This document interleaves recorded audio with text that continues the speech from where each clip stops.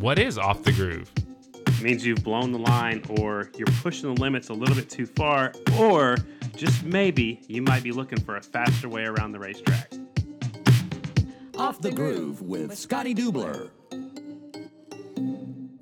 January 17th, 2020, episode 114. Only 56 days until Daytona TT, Carter. That number keeps getting lower every week. Well, that's a good thing. Yeah. That's less than 2 months. Less than 2 months. Yeah, and as you know, these last few weeks before the start of the season fly by because you have press releases coming out seems like almost every other day. I think pretty much a lot of the Super Twin stuff, we'll get to that in a bit, that's pretty much ironed out, but we might see some stuff from the production twins and maybe even some singles announcements here in the next couple of weeks, right? Yeah, I think so. I think there's a few people still looking for rides out there. I'm not going to name any names, but I know there's a few people looking for it. Before we move off of the 56, some famous number 56s. When I used to race, it was Roy Miller, who is Roy Built, who builds frames and race bikes. Cool dude. Lonnie Pauly. I remember him in some Corbin leathers. They were blue and yellow. I remember watching him quite a bit. I raced against him some. And then Joey Duvall had it one year. He's from Tulsa, Oklahoma. Me and him were kind of rivals when we were racing. He's actually 1 day older than me. Duval. Sorry, it's a Jacksonville thing. Is that from golf? It's a Jacksonville thing. The Jacksonville Jaguars do it. Okay, I don't know what you're talking about. Sorry. I mean, they have a football team in Jacksonville? Yeah, that's debatable. Okay. And also Dave Bradley, another guy from Tulsa, Oklahoma, who had the 56. And I remember him in black and orange leathers that said Fixco on there. So, man, why do I remember this stuff? I don't know. It'll be good that one day when you get on Jeopardy and they ask that question for sure. Practicing every day. So yeah, Daytona's right around the corner. I got my racing fix last weekend at the Winter Throwdown, man. I had a blast. You should have been down for that one, Scotty. Well, I had to go where I could make a paycheck, and I went and did the Kicker Arena Cross, which is now an AMA sanctioned AMA Arena Cross series, and that was in Hobbs, New Mexico. It took me a long time to get there. I landed, slept about an hour or two, showered, went to the track, did the race, slept a couple hours, and flew right back home. So it was a pain in the neck, but hey, it was good racing. And Kristen Beek was there. She's doing the pit reporting and the winning interviews for the TV package they got going on. I guess we both got our two-wheel fix, man. You don't have to worry about the weather there in the Arena Cross, but there was a threat of a little bit of rain for the Winter Throwdown, so I'm glad that held off. Ended up being a pretty solid event, man. The turnout was great, both from the rider side and the fan side, man. We had a pretty good day, man. The streaming wasn't what I'd hoped it'd be, but I did the best with what I had as far as the signal. There was a lot of drama there. I don't know if you heard about this one, but Dalton Gauthier and Justin Jones got into it a little bit, man. That was fun to watch. Taking the throwdown literally. Wow. So do we have like a ding ding ding, let's get ready to rumble type deal, or? Actually, I didn't even see all that drama. I was too busy trying to figure out how to cover it from a streaming standpoint. And talking about drama, I heard Jared Meese had a wicked high side. He actually went down, man. It was kind of crazy. I think something happened with a throttle cable. He came out of turn 2 and went down pretty hard, man. I was worried a little bit, but he got up and he was fine. He's a beast, and I'm sure it takes a lot to hurt that guy, so he was fine. Dalton even wrecked later on in the evening too. That was pretty bad. I think he bumped his head a little bit, but he was okay too. A little shaken up, but he was okay. It was a good night of racing, man. A lot of fun, a lot of cool stories. Chase Sadoff he pretty much ran the amateur races. Noah Chambers, who's Corey's friend and a moto guy, came and did he won a heat race and did pretty decent on the flat track, so that was cool to watch. And man, Brandon Robinson, back to back 2 years in a row. Nobody could touch that guy. He set sail, and man, nobody could even catch him. And we called that. I think we both called that. I haven't been to this track, but I just was going off of what I heard from last year, and he's somehow has that place dialed in. And you know what? Maybe he'll start the year off with the bang this year, just like he did last year. I mean, it was round 2 or 3 when he won a national last year. Yeah, he's definitely got something figured out there. It's fun to watch those guys race on that track. The track held up pretty good too.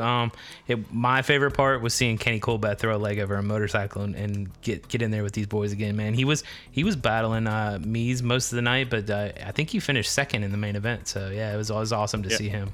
Yeah, I saw that. He had a big smile on his face. And you know what? When the pressure's all gone and you can just go out there and have fun, that's what it's all about. I mean, it feels good, and I'm happy for Kenny. Yeah, I was stoked for Daytona, with it being right around the corner. But after last weekend, man, I'm ready to get back to racing.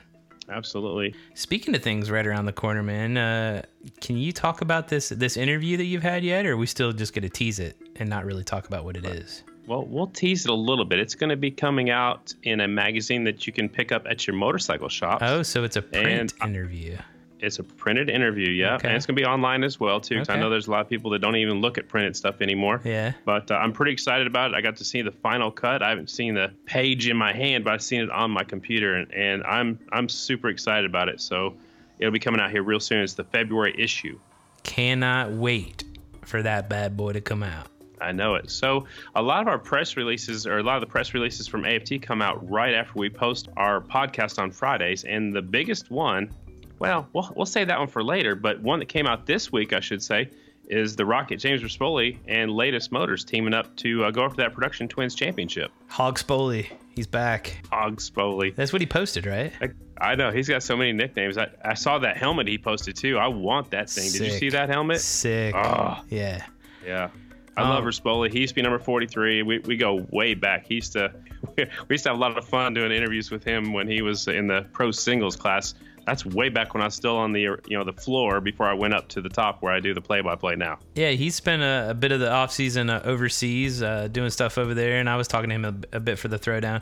I look forward to seeing that guy throw a leg over a bike and race some flat track again this year for sure. And Harley's got that huge contingency money, so he might be able to make more money this year than he had his whole career. I'm just throwing that out there, but it's going to be cool to see him going for that championship. Absolutely. Absolutely. Aside from the Rispoli news, the biggest news is the Super Twins announcement. AFT released, what is it, 15? 15 riders, 15 Super Twins teams are locked in. And then they also introduced the wild cards right now, the people that are going to try to race their way in. Yeah. There's still a few spots left for the wild cards, but we now know who we're going to see each and every main event. The 15 riders have been posted.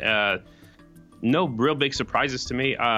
Jay Maloney is teamed up with HCRR, and he's on board with Brandon Robinson. So that team's kind of new. I'll be interested to see how they do. It's with Ben Evans, right? So that's like part of Roost Systems, but according to the rules, you can only have 2 teams. Gotcha. So they're calling this team HCRR, and that is Ben Evans Racing also. Good stuff. So you're not surprised by any of these? You weren't surprised by Andrew Luker being a wild card? I was talking about the 15 that are locked in. I wasn't really surprised about them. The wild card, Larry Pegram, I can't believe he's still going after it, but I don't blame him. He ran really good in 2019. He'll make some main events again in 2020. And then, that big surprise was Andrew Luker. He's on an Indian on Rackley Kieran Racing. Kieran Racing's been on board with him for a while, and I'm curious to see how he does on the Indian. So do you think Ronnie Jones is going to jump in there for one of those wild card races? He will. I know he will, because he wants to make a main event in 6 different decades. I think he'll be 60, or I think he might be 60 now. So he wants to be the oldest rider again, because that was taken over last year by another friend of ours from Tulsa, Oklahoma, Gary Ketchum. So now Ketchum is the oldest rider to make a main. But more importantly to Ronnie is he wants to make a main event in 6 different decades. And, he's done it in 5. And if he makes main event this year, that's 6 different decades, and nobody will even get close to doing that ever again. That's badass. That's awesome. So I guess that leaves 3 wild card spots up for every round, right? Is that what I'm understanding? That's how I read it. Yeah, 15 are locked in every race, and then 3 are up for grabs. So right now we have 3. We know of 3, so now we pretty much know the whole field. But if some other riders show up, or if other riders get invited, I'm not sure exactly how that's going to work. I had a conversation with Ronnie Jones, and he was trying to figure out which races he was going to try to attempt to race. So I think it has to be approved through AFT. Maybe we'll have somebody from AFT on here to kind of explain that a little bit more, because I'm curious, just as curious as our fans are. A lot of people trying to figure that out in the next couple months, and time's ticking. I'm sure you got to make plans to get all that. Like you said, there's some approvals that AFT needs to sign off on. So I'm sure we'll definitely get some of those details, and as soon as we understand it, we'll definitely bring it to you guys. I did see one other thing about Indian motorcycles. We heard there was going to be some restrictions. The only thing that I've seen that's posted is a smaller flywheel weight. So that is the bigger flywheel has less rear wheel spin. So a little bit smaller flywheel, they may have more wheel spin. I don't know if that's going to affect the Indian at all. I just hope that they don't start penalizing the Indians for going out there and winning what the object is to do for everybody. Because when they did that a long time ago in the 80s, Carter, American Honda packed their bags and left. And I don't want Indian to do that. Yeah, I've definitely heard about those stories for sure. And I'm sure, we talked a little bit with Kenny Coolbeth last week. He didn't seem too concerned about it. Our guest, who we'll talk about here in a little bit this week, we could probably ask as well. But before we get to that, I want to talk about these shirts, man. We're selling shirts. Man, that's so cool. I want to say thanks to your girlfriend. She kind of pushed us into doing this. Made the vision a reality. Her and like everybody else that's been saying you need to sell merch. So we put these up there, man. It's kind of a big step for us because we've gotten a lot of requests and we have been kind of hesitant to do it. But it's cool, man, to see people like saying they're supporting it, like they're buying a shirt. Super stoked to see that, and it's awesome, man. I don't know. And there's only 13 days left to buy this one-of-a-kind shirt. And they're premium shirts. We didn't go with no cheapies. So they're premium shirt. Yeah. You get your money's worth. And this one's going to be a one-of-a-kind. There's 4 different colors available. Get them soon because after that 13 days is up, you won't be able to get them again. I keep putting the link in my bio on Instagram. I know you keep pushing on our Facebook page too. Yeah, man. It's one of those things that, and we found this website. They completely handle everything for you. All you got to do is design the shirt.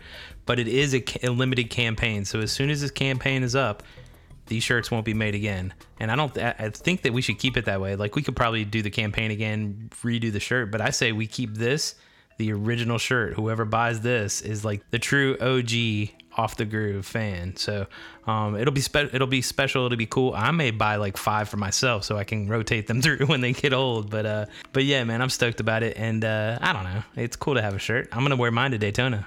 Are you going to Daytona? I thought you were going to go play golf that weekend. No. I took this job, so I'm not doing the golf thing. So you get to hang out with me? You're damn right. Motorcycle races? That's what I did last year. I don't know. I might be busy this year running around the pits. Well, I know. And Steve Nace has got a bunch of races. He actually added one more race to that whole Daytona Bike Week since the National is now on a Saturday. So it's going to be really busy. I know we'll get into that schedule a little bit more detail as it gets closer. But I'm going to be down there for quite a while. We're already booking our plans and how we're getting there and how many motorcycles we're taking and all that fun stuff, because it's a good getaway. Usually me and my dad, friends with his from South Dakota, my twin brother Brad Benson, and then my best friend Ron Stoney. That seems like the 4 of us that are going down there. So it's going to be, or 4 or 5. I think there might be 6 of us. I don't know. I can't even count. We'll have to make some plans, man. I plan on being there. I think I'm going to make it to Atlanta, and I may even make it to Charlotte. So I might be at the first 3. Really? Yeah, man. Pretty stoked. Man. Yeah, I know. You want to get into this week's guest? I cannot wait. This one I've been looking forward to for a really long time. Yeah, I remember talking to him at the end of it was after Springfield, I think. You introduced me to him. I mean, I walked around in the pits and seen him, but I never met him, shook his hand. We talked for a bit, and since Springfield, we've been trying to figure out the right time to get him on. We had Breyer at the end of the season. So it's 2020. They're getting ready to go racing for the new season, and he was actually up in Wisconsin at SNS and took some time to talk to us. So I'm pretty stoked about that. I've been looking forward to this one. I know you love this guy and respect this guy like crazy. So I look forward to hearing the interview for sure. Absolutely. He is the most respected man in the pits, in my view. I respect this guy a whole lot. I cannot wait to talk to him. Why don't you call him up? I'm talking about Dave Zanotti. Dialing him now.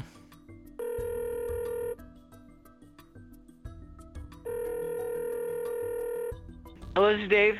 Hello? Dave Zanotti? It is. What the heck am I doing calling a Wisconsin number? Aren't you from California? Yes, originally from California, and I've been hanging out, helping out SNS, who is contracted by Indian to manage the Indian race team. So, yeah. Did you have to move up there, or you just come up there and go back and forth?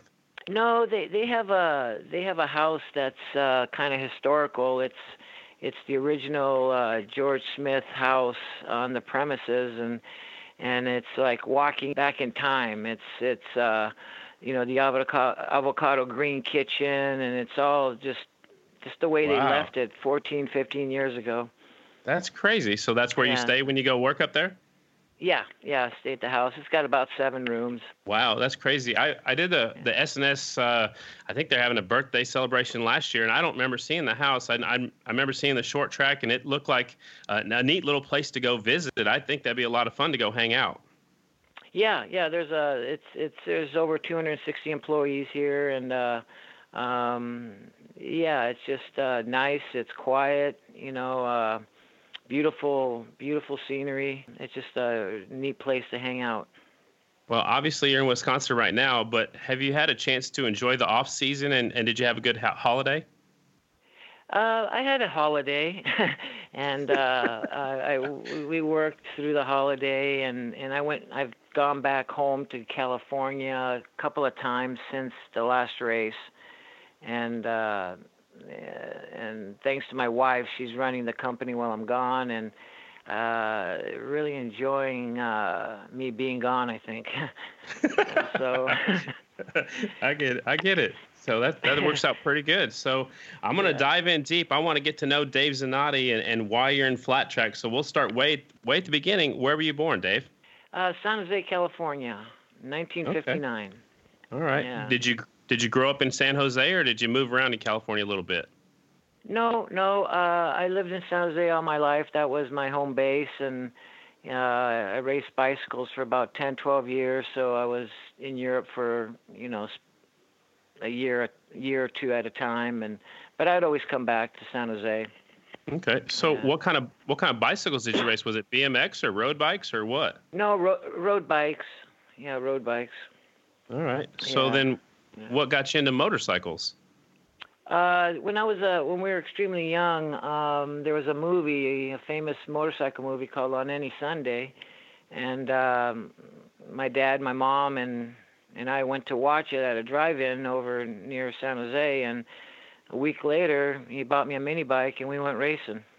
Wow, Yeah. that is such a cool story. You're definitely not the only one that I've heard that from. I know my good friend Ronnie Jones, that's how he got into it too. So what a historic movie that was to start the careers of so many people.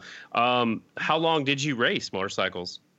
I raced mini bikes up until I was 14, and then I raced a little bit of sportsman in the 125 and 250 class. And basically, my dad was pretty straightforward. He said I wasn't going to be any good at it, so he pursued it with a rider called Steve Eklund, and they went. We all went racing, but that was the rider that he decided to sponsor. So right off the bat, was he a team owner then, or was he just sponsoring Eklund?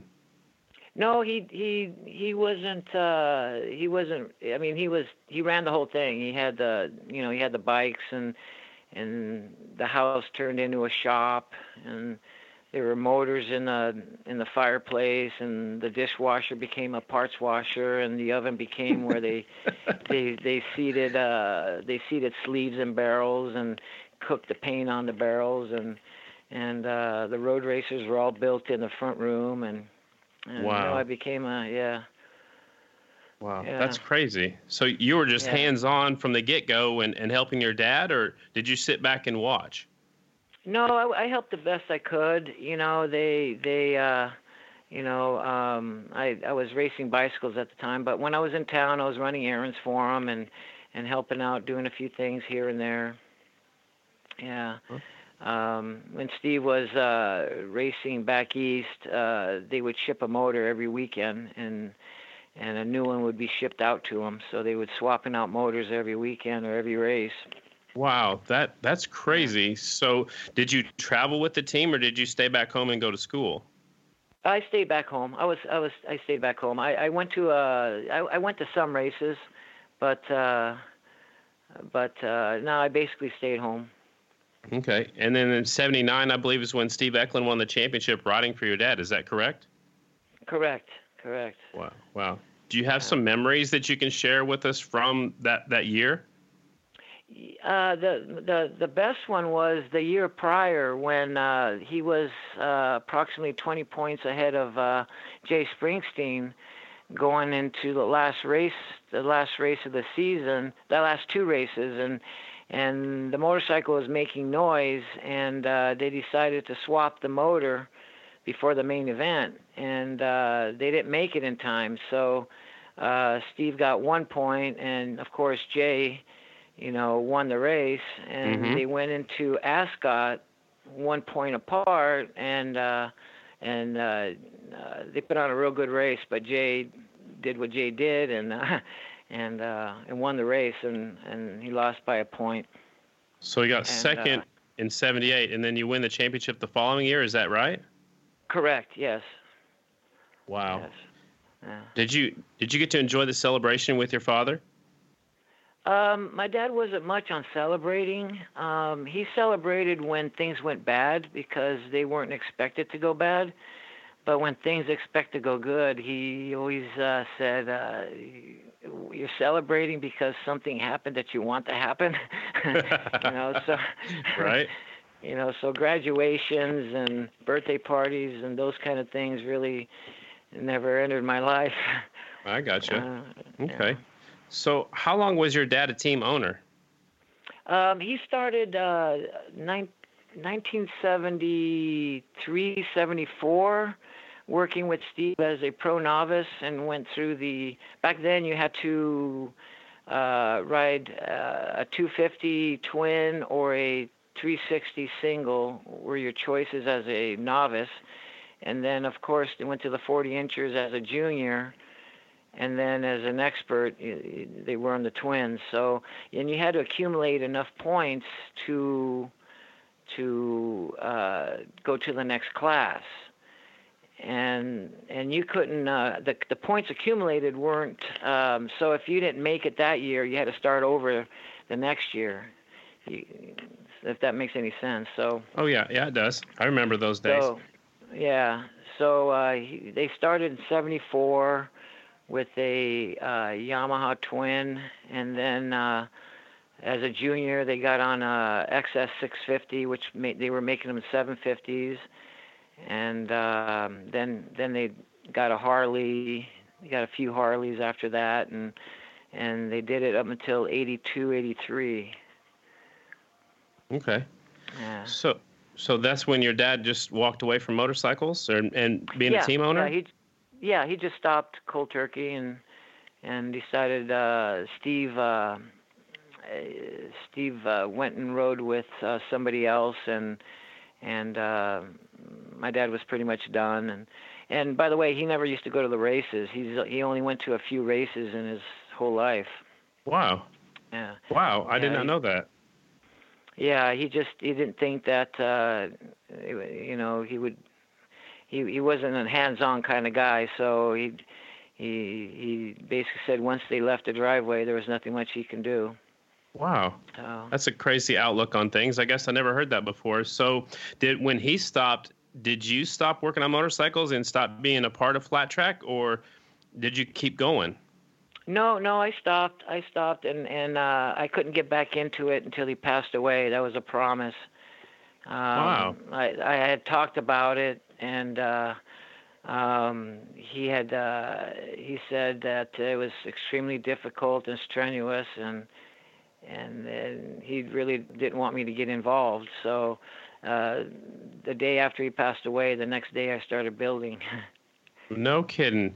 So when did you decide that was something you wanted to do? I mean, after he passed away, obviously, but what year did all this start, and what was your first steps? 2001. He passed away in 2001, April 8th of 2001, and by May I was building vintage race bikes and trying to find a rider to ride them in the ARMA Federation. Wow, that is just crazy.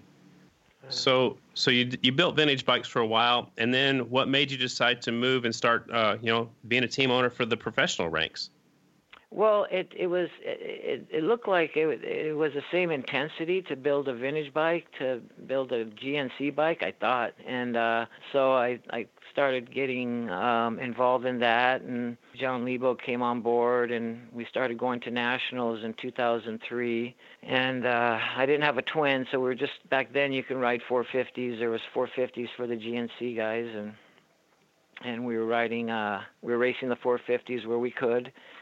And then the year after, I got both of the Halberts, Sammy and Jethro, and we started riding 450s there and doing all the races, not just the GNC, but the Gene Romero Series and the Amateur Nationals and wherever we can go. And then the year after that, I bought a I used XR 750 and for Jethro, and started racing the GNC stuff with 750s. Wow. And along the way, you had Mikey Rush in there too a little bit. You helped him out at the Amateur Nationals too, right? Right. Mikey Rush was on board with the Halberts, and for about a year and a half, and then I decided to cut down the riders and just stay with one, and Jethro seemed like we got along pretty good, so I stuck with Jethro for a few more years there, and I think it was 04, 05. I hired Ted McDermott, and that went till I believe 2000. I'd have to look, 2013, 2012. So Yeah. Ted was your mechanic, and then somewhere along the way you've helped out also Stevie Bonzi, and I know Henry Wiles, and then Kenny Coolbeth. Jake Johnson won 2 championships for you. Were those some good years in your opinion? I mean, I know you said your dad stayed home, but it sounds like you traveled with the team. Talk us through some of those years with some of those fast guys that you had on your bikes. Yeah, when Jake came on board, it was definitely a step up, and we got together. I believe it was 2010 is when we first started racing together, and it was very exciting. He put in some very good races, and we won the championship in 2010 and 11, and then 2012, we went halfway, and then I picked up Stevie Bonzi halfway through the season, and kept him for half that season, and I believe it was 2013. I had Stevie, and then 2014, I believe I had Henry Wiles, and then Jake came back in 15. And then I got with Breyer. I think it was 15, 16, and up to date. Yeah, I had Breyer for I think 3 or 4 years. Right, and you had Kenny Coolbeth in there somewhere too. I know he won some races for you as well. Correct, and he was I believe 2015. I believe it was 14 or 15. Wow. I have to look back. That is some really fast company to ride your motorcycles. What was it like, Dave, to win your first championship? Your dad won a championship back in '79, and then you win actually win a couple of championships. You know, your first year with Jake Johnson, you win your first championship in back-to-back. So what was that like to win your first championship with Jake? Oh, it was awesome. I mean, it was awesome, and Jake was a great pilot to work with. It just everything seemed to mesh really well, and it was just awesome. It was a dream come true, you know. Absolutely. So the only father and son team owners to win championships in flat track, and I just think that's amazing. Talk about how you met Breyer, and when did you decide you wanted him to ride your bikes? He started calling me, and I wasn't sure what I was going to do that year. Jake had left the year prior, and he actually started calling the year prior, and I wasn't sure what I was going to do, and you know, he would call. He would call maybe 5 days out of the week, and and then it got to the point where he was calling twice a day, and I said, okay, you know, I finally said, let's do it, you know, and we went to work, and I brought on Michelle DeSalvo, and there was a machine shop we were working out of, Tom Keeble, Barnaby's company. And we just started putting things together, and it was tight. I remember it was really tight. I mean, there was just 3 of us working, and there were some close calls where I didn't think we were going to make it. But no, Breyer's a super kid. I mean, it was amazing. We just purr like cats, you know. Yeah, it seems like you guys click right away, and I guess he wore you down, but it was definitely worth it for him to make those phone calls. I know I've heard a few other racers do the call until you get an answer that you want, but sounds like it worked out for him. So how long along the way did you think about picking up Bronson, and when did that go through your mind, and how did that go down? Well, Bronson, that was an Indian decision. That was they were looking at a few riders last season, and of course Bronson was being considered, and I wasn't sure until the last minute that they had picked Bronson, but they wanted a two-man team, and S&S was the company that is managing the team for Indian, and so Bronson came on board, and I've worked with Bronson a little bit over the years, but two different riders, two different mentalities, and we're just starting to get to know each other, and it took a little bit of time for me to understand what he needed, but we got it going. I gotcha.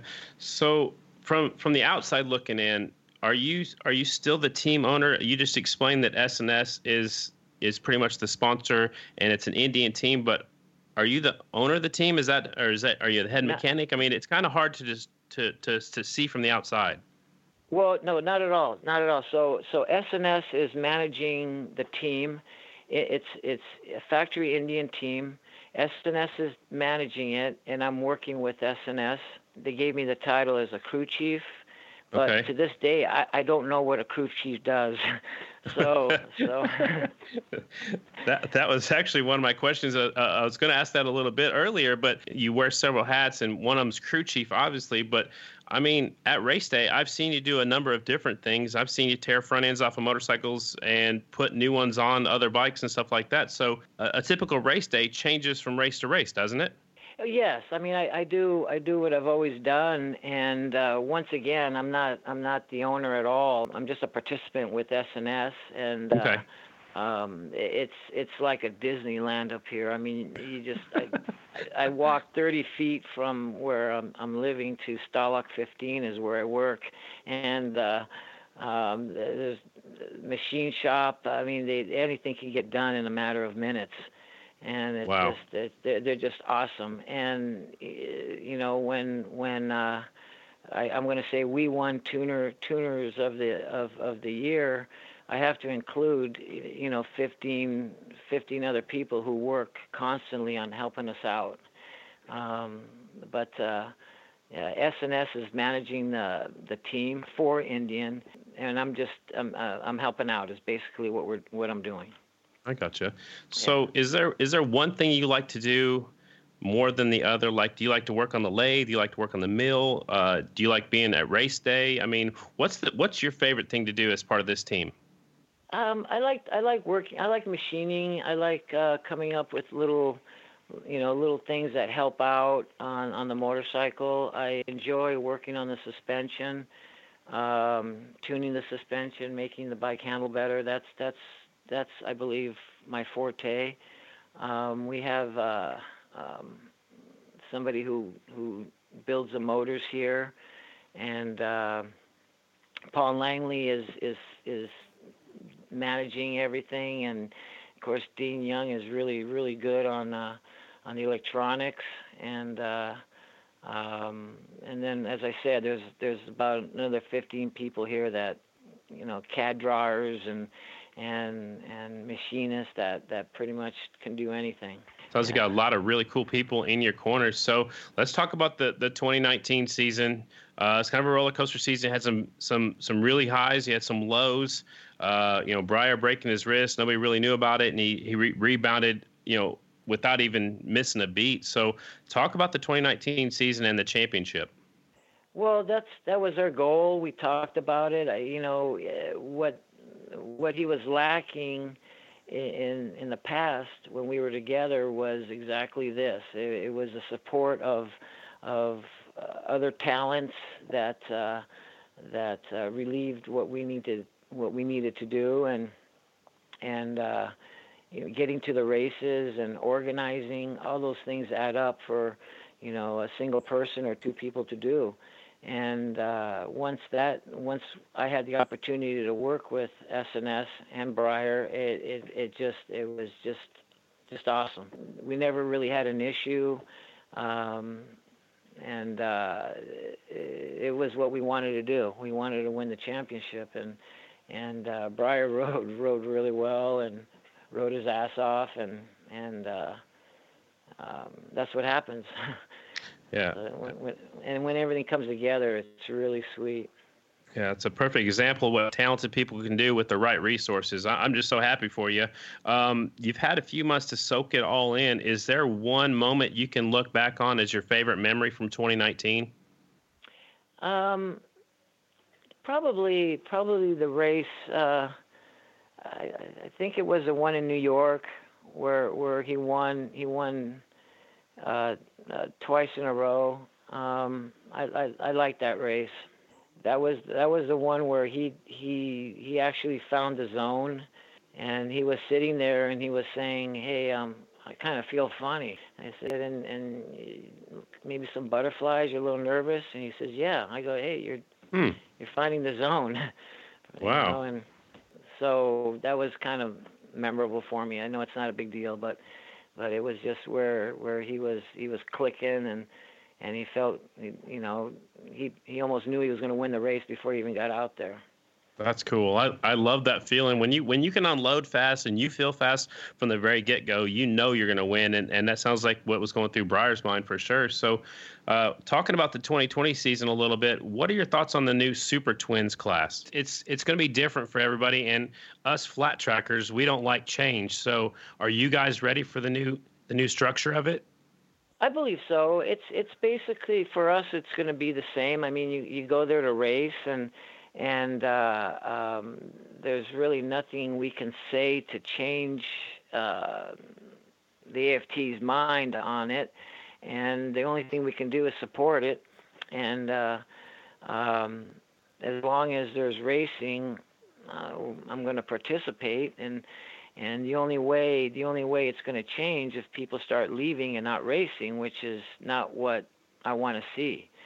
So people have jobs at the AFT, and they decided to structure it a certain way. We have to support it if we want to go racing. I gotcha. If I don't know, and it's one of those things where I have no control. I have no control over what decisions are made, how the races are going to get structured. We just participate and move on. And hopefully it's a good thing for the sport. And if it's not, we could always fall back to the old structure. I gotcha. I like that. You got to try something. Otherwise, you stay, stagnant or stay still. You got to keep moving forward. You got to keep making different changes. So, the one thing I heard him talking about is some timed races. Have you heard anything like that? And will you attack those races differently? That's gonna be difficult for me because I follow the laps pretty close. So now, I mean, you can figure out how long the laps, how many laps it's going to be by the average of the lap times, and it's going to go a certain time. I'm not sure what that time is, but it's going to go a certain time plus a lap. I don't know. I don't know yet. I have to think about it a little bit more. But yeah, it's going to be a little different, and the riders aren't really going to know where they're at, how many laps are left, until they see the last lap. Right. So it's going to be kind of tough. Yeah, I think, it works for Supercross, but they've been doing it for a little while, and it's good for TV because they can block out times, that this main event's going to be 20 minutes long plus a lap or whatever. So I think the idea behind that particular rule is good for maybe moving towards live TV. I've heard some rumors that there's going to be some restrictions on the Indian. Have you heard that, and are you working that direction already? I've heard that there might be. We haven't heard anything yet.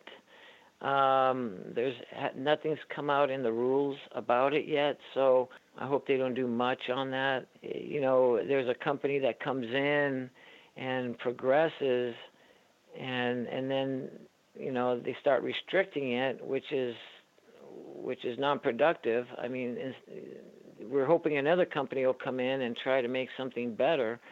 But they did that with the Hondas, with the factory Honda years ago, and Honda disappeared because of that. So I would Right. hate for that to happen.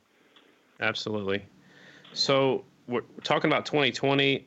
You, Breyer, Bronson, the team seems like they're all back together. Are there any changes to your championship winning team or to Bronson's team?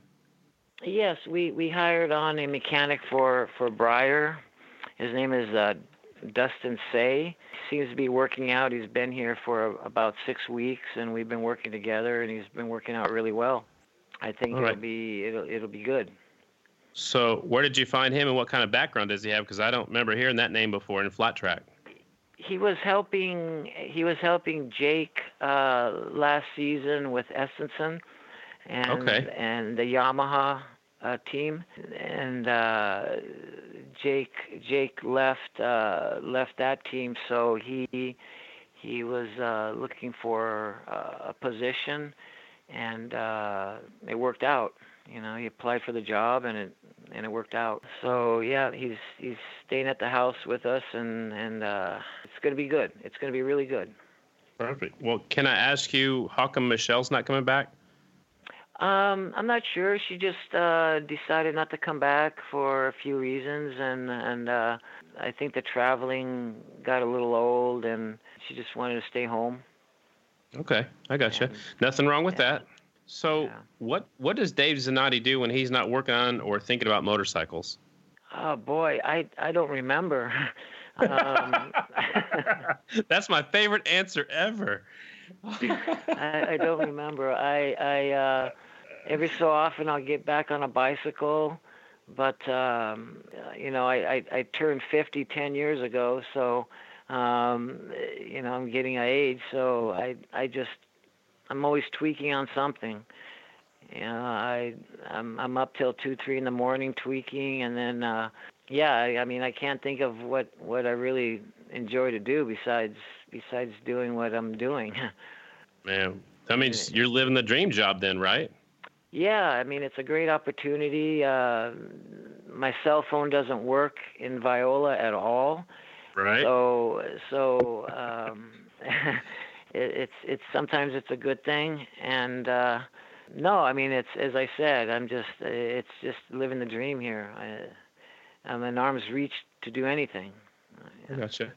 So. Well, Dave, I don't know much more about your personal life, but you said you were married earlier. Do you have any kids?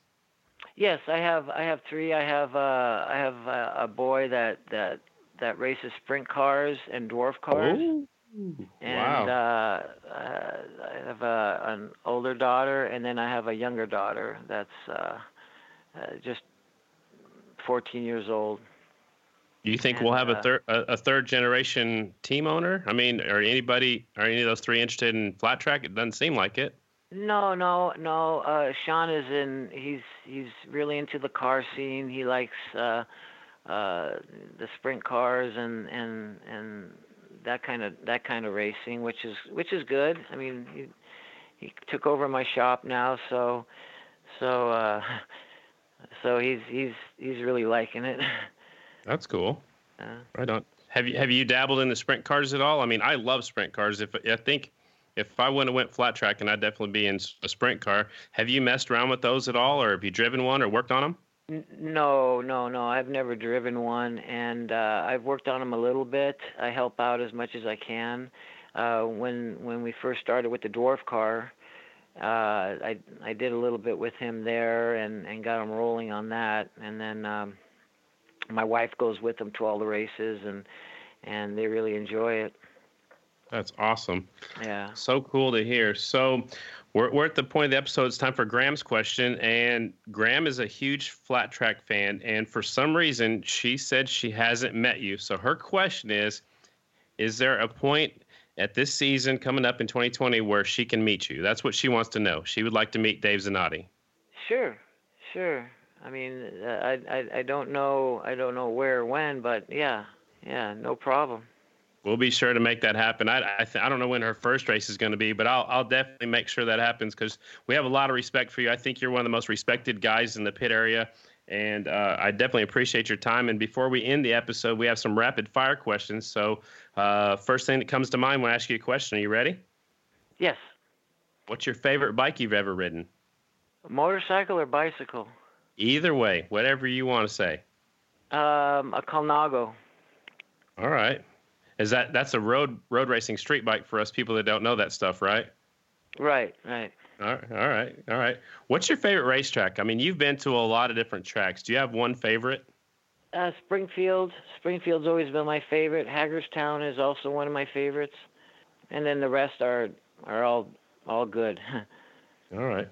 So I got this next one might be hard because it might be somebody that you're currently working with, somebody you used to work with. But what's your favorite flat tracker of all time? Do you have one? I do. Probably Jay Springsteen, Gene Romero, Joe Leonard. Yeah, that's about it. Who is your favorite person to go bench racing with? Oh boy, that's a tough one. Boy, I wouldn't even know. I mean, there's just so many. Anybody that sits down and talks, I'll talk up a storm. Dude, that's awesome. Cool. What's the favorite thing you've ever heard from a race fan? The best thing I've ever heard from a race fan. Yeah. That's really tough, Scotty. Okay. I don't know. I wouldn't know. All right. Congratulations, I guess. There you go. Yeah. So what's the most important lesson you learned from watching your dad run a team? Boy, it's the intensity, and it doesn't matter what sport you pick, and if you do it 110%, you'd be good. Okay. I remember him saying that. It's flat track was just a tool to promote what you believe. So. All right. I like that. So when heading out to the races, you have to bring your what? What is one thing you have to bring? My playbook. So is that like your notes for what? My notes. Race? Yeah. All right. I bet that's a pretty big book, right? Yeah. It's quite a few of them. I depend on those a lot. Is there stuff that transfers over when you had the XRs to now running the FTR Indians? A little bit. The gearing's pretty close. The setups are fairly close. The same ideas on when you do changes are real close. Okay. So when you retire, you should publish it or sell that playbook of yours. I bet you get some good money. I don't know. I'll probably burn it, but take that to the grave with you. There you go. All right. So who is the next first-time champion? The next first-time champion. Ah, boy. Oh, man, I'm gonna maybe say Sammy Halbert. Okay. All right. He's gonna be on an Indian this year. He's gonna be kind of hard to beat, I think. Yeah, he's gonna be a tough one. Okay. So my last question is one that I've stolen from Dave Despain, but Dave, what are you most proud of? Most proud of the accomplishments, just being able, just succeeding. You have to feel good about succeeding. That's something you can't buy, a success. You have to earn it. So at the end of the episode, we like to give you the opportunity to say thank you to anybody. Is there anybody out there you'd like to say thanks to? Yeah, I'd like to thank Indian, Gary Gray at Indian, Paul Langley, Dean Young at SNS. I mean, to give me the opportunity to just to let me do what I do and work with Breyer and I need also to thank Breyer for allowing me to come on board, and it's good. It's really good right now. Right on. Well, like I said a few moments ago, you're one of the most respected men in the pit area. You're way up there on my list, that's for sure. And I want to say thank you so much for your time here on Off the Groove. No, thank you, Scotty. And you guys are doing a great thing with the sport. And if you need anything, you know where I am. Awesome. Thanks so much, Dave. No, thank you, Scotty. the man, the myth, the legend, Dave Zanotti. So cool, man. He's got so many stories. I know we tried not to take up too much of his time, but I think I could talk to that guy for 4 or 5 hours and not hear the same thing twice. He's definitely one of those guys that's got a million stories. It was super cool to talk to him after hearing what Kenny Coolbest said about him the week prior. I just had that in my head the whole time. And we didn't really get to see that side of him. He was all business. I think being up there at SNS, he's kind of in race mode and prep mode. But it's still super cool to hear, his background, where he came from, how he got into the sport. A lot about his dad and him owning a team when he was younger. Super cool stuff. Man, I can't believe that his dad didn't go to the races unless they were close by in California. That's just... That out of the whole interview, that just blew me away. But, like Dave said, all his dad could do is what he could do at the shop, and he couldn't help him anymore. So, I mean, it makes sense, but, I think I'd have to see my rider go out there and try to win or see how my bike's performing. But, it worked for him. He won a championship with Steve Eklund. Yeah. Well, it's super cool for me because, I've seen this guy in the pits. I mean, when I started in the sport, in the series, he was working with Breyer, and they weren't anywhere close to what they are now. So to see him... he's been in sport forever. To see him come from there to where he is now and not know any of that is just super cool to hear the backstory. And I look forward to Graham meeting him in 2020. Yeah, that's going to happen for sure. I don't know which race it's going to be. I don't know how many races Graham is going to, but I'm going to make sure that happens. And, I was happy that, Dave's won championships with Jake Johnson and now with, helping Briar Bauman. So, man, like I said, so much respect for that guy, and man, I really, really like that interview. We appreciate everybody taking the time, but it's super cool that he gave us the time while he's up there preparing for the 2020 season. Look forward to seeing what he and Breyer do in the 2020 season with that team. I want to see how heavy that number 1 plate really is. Well, I think that's it for me, man. You got any plans this weekend? I do. I think I'm in a week 2 of a 5-week stretch of nonstop racing of some sort. So this weekend, I'm actually going down to Texas. I'll be in Texas tonight and tomorrow night. Monster trucks, arena cross. Yeah, they're kind of calling it Supercross, but it's in an arena, so I'm calling it arena cross. But monster trucks, arena cross, and some life-size robots are going to fight each other too, or something like that. You never know what's going to happen at an Ed Beckley show. You pay for the whole seat, but you only need the edge. And you're supposed to go Sunday, Sunday, Sunday. You pay for the whole seat, but you only need the edge. Are you coming to help me announce or what? Are you practicing? No, I could never do that. Have fun with that, man. I can't wait. I worked for Ed Beckley in quite a long time. He's been a friend of the family's for a long time. He actually helped me get my start in announcing some flat track races. I worked for him. Had quite a few indoor races and a couple outdoor races actually way back in the day when I first started. So it'd be cool to get hooked up with him and have some fun and see some arena cross and some monster trucks. You want to tease who our guest is next week? Triple H. Triple H? Yeah. Oh my goodness. I wasn't even thinking about that. I was like, Triple H, the wrestler, and he is a wrestler. So I was like, see, now you gotta be talking like an Okie. Yeah. Triple H. That's all I'm gonna say for the tease. Okay. All right, well, let's try to figure that out. We got a week to do it. All right. Keep it on 2 wheels. I'll keep it on 4. You keep it on 4, yeah. Keep that Jeep upright. Yeah, son. Smash that like button. Tell all your friends. Buy a shirt. Oh, yeah. Add that to the end. Buy a shirt. You got less than 2 weeks. 13 days. Get it done. We appreciate it more than you know. All right. Talk to you next week. Peace.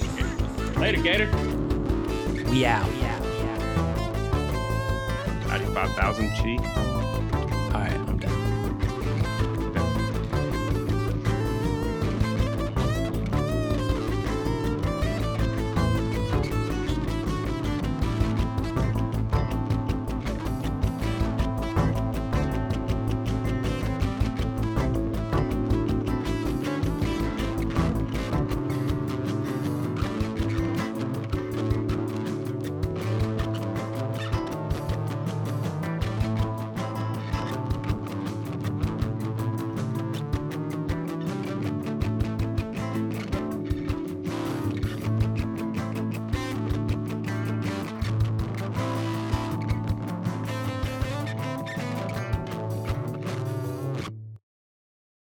Damn it, we forgot. You know what we forgot?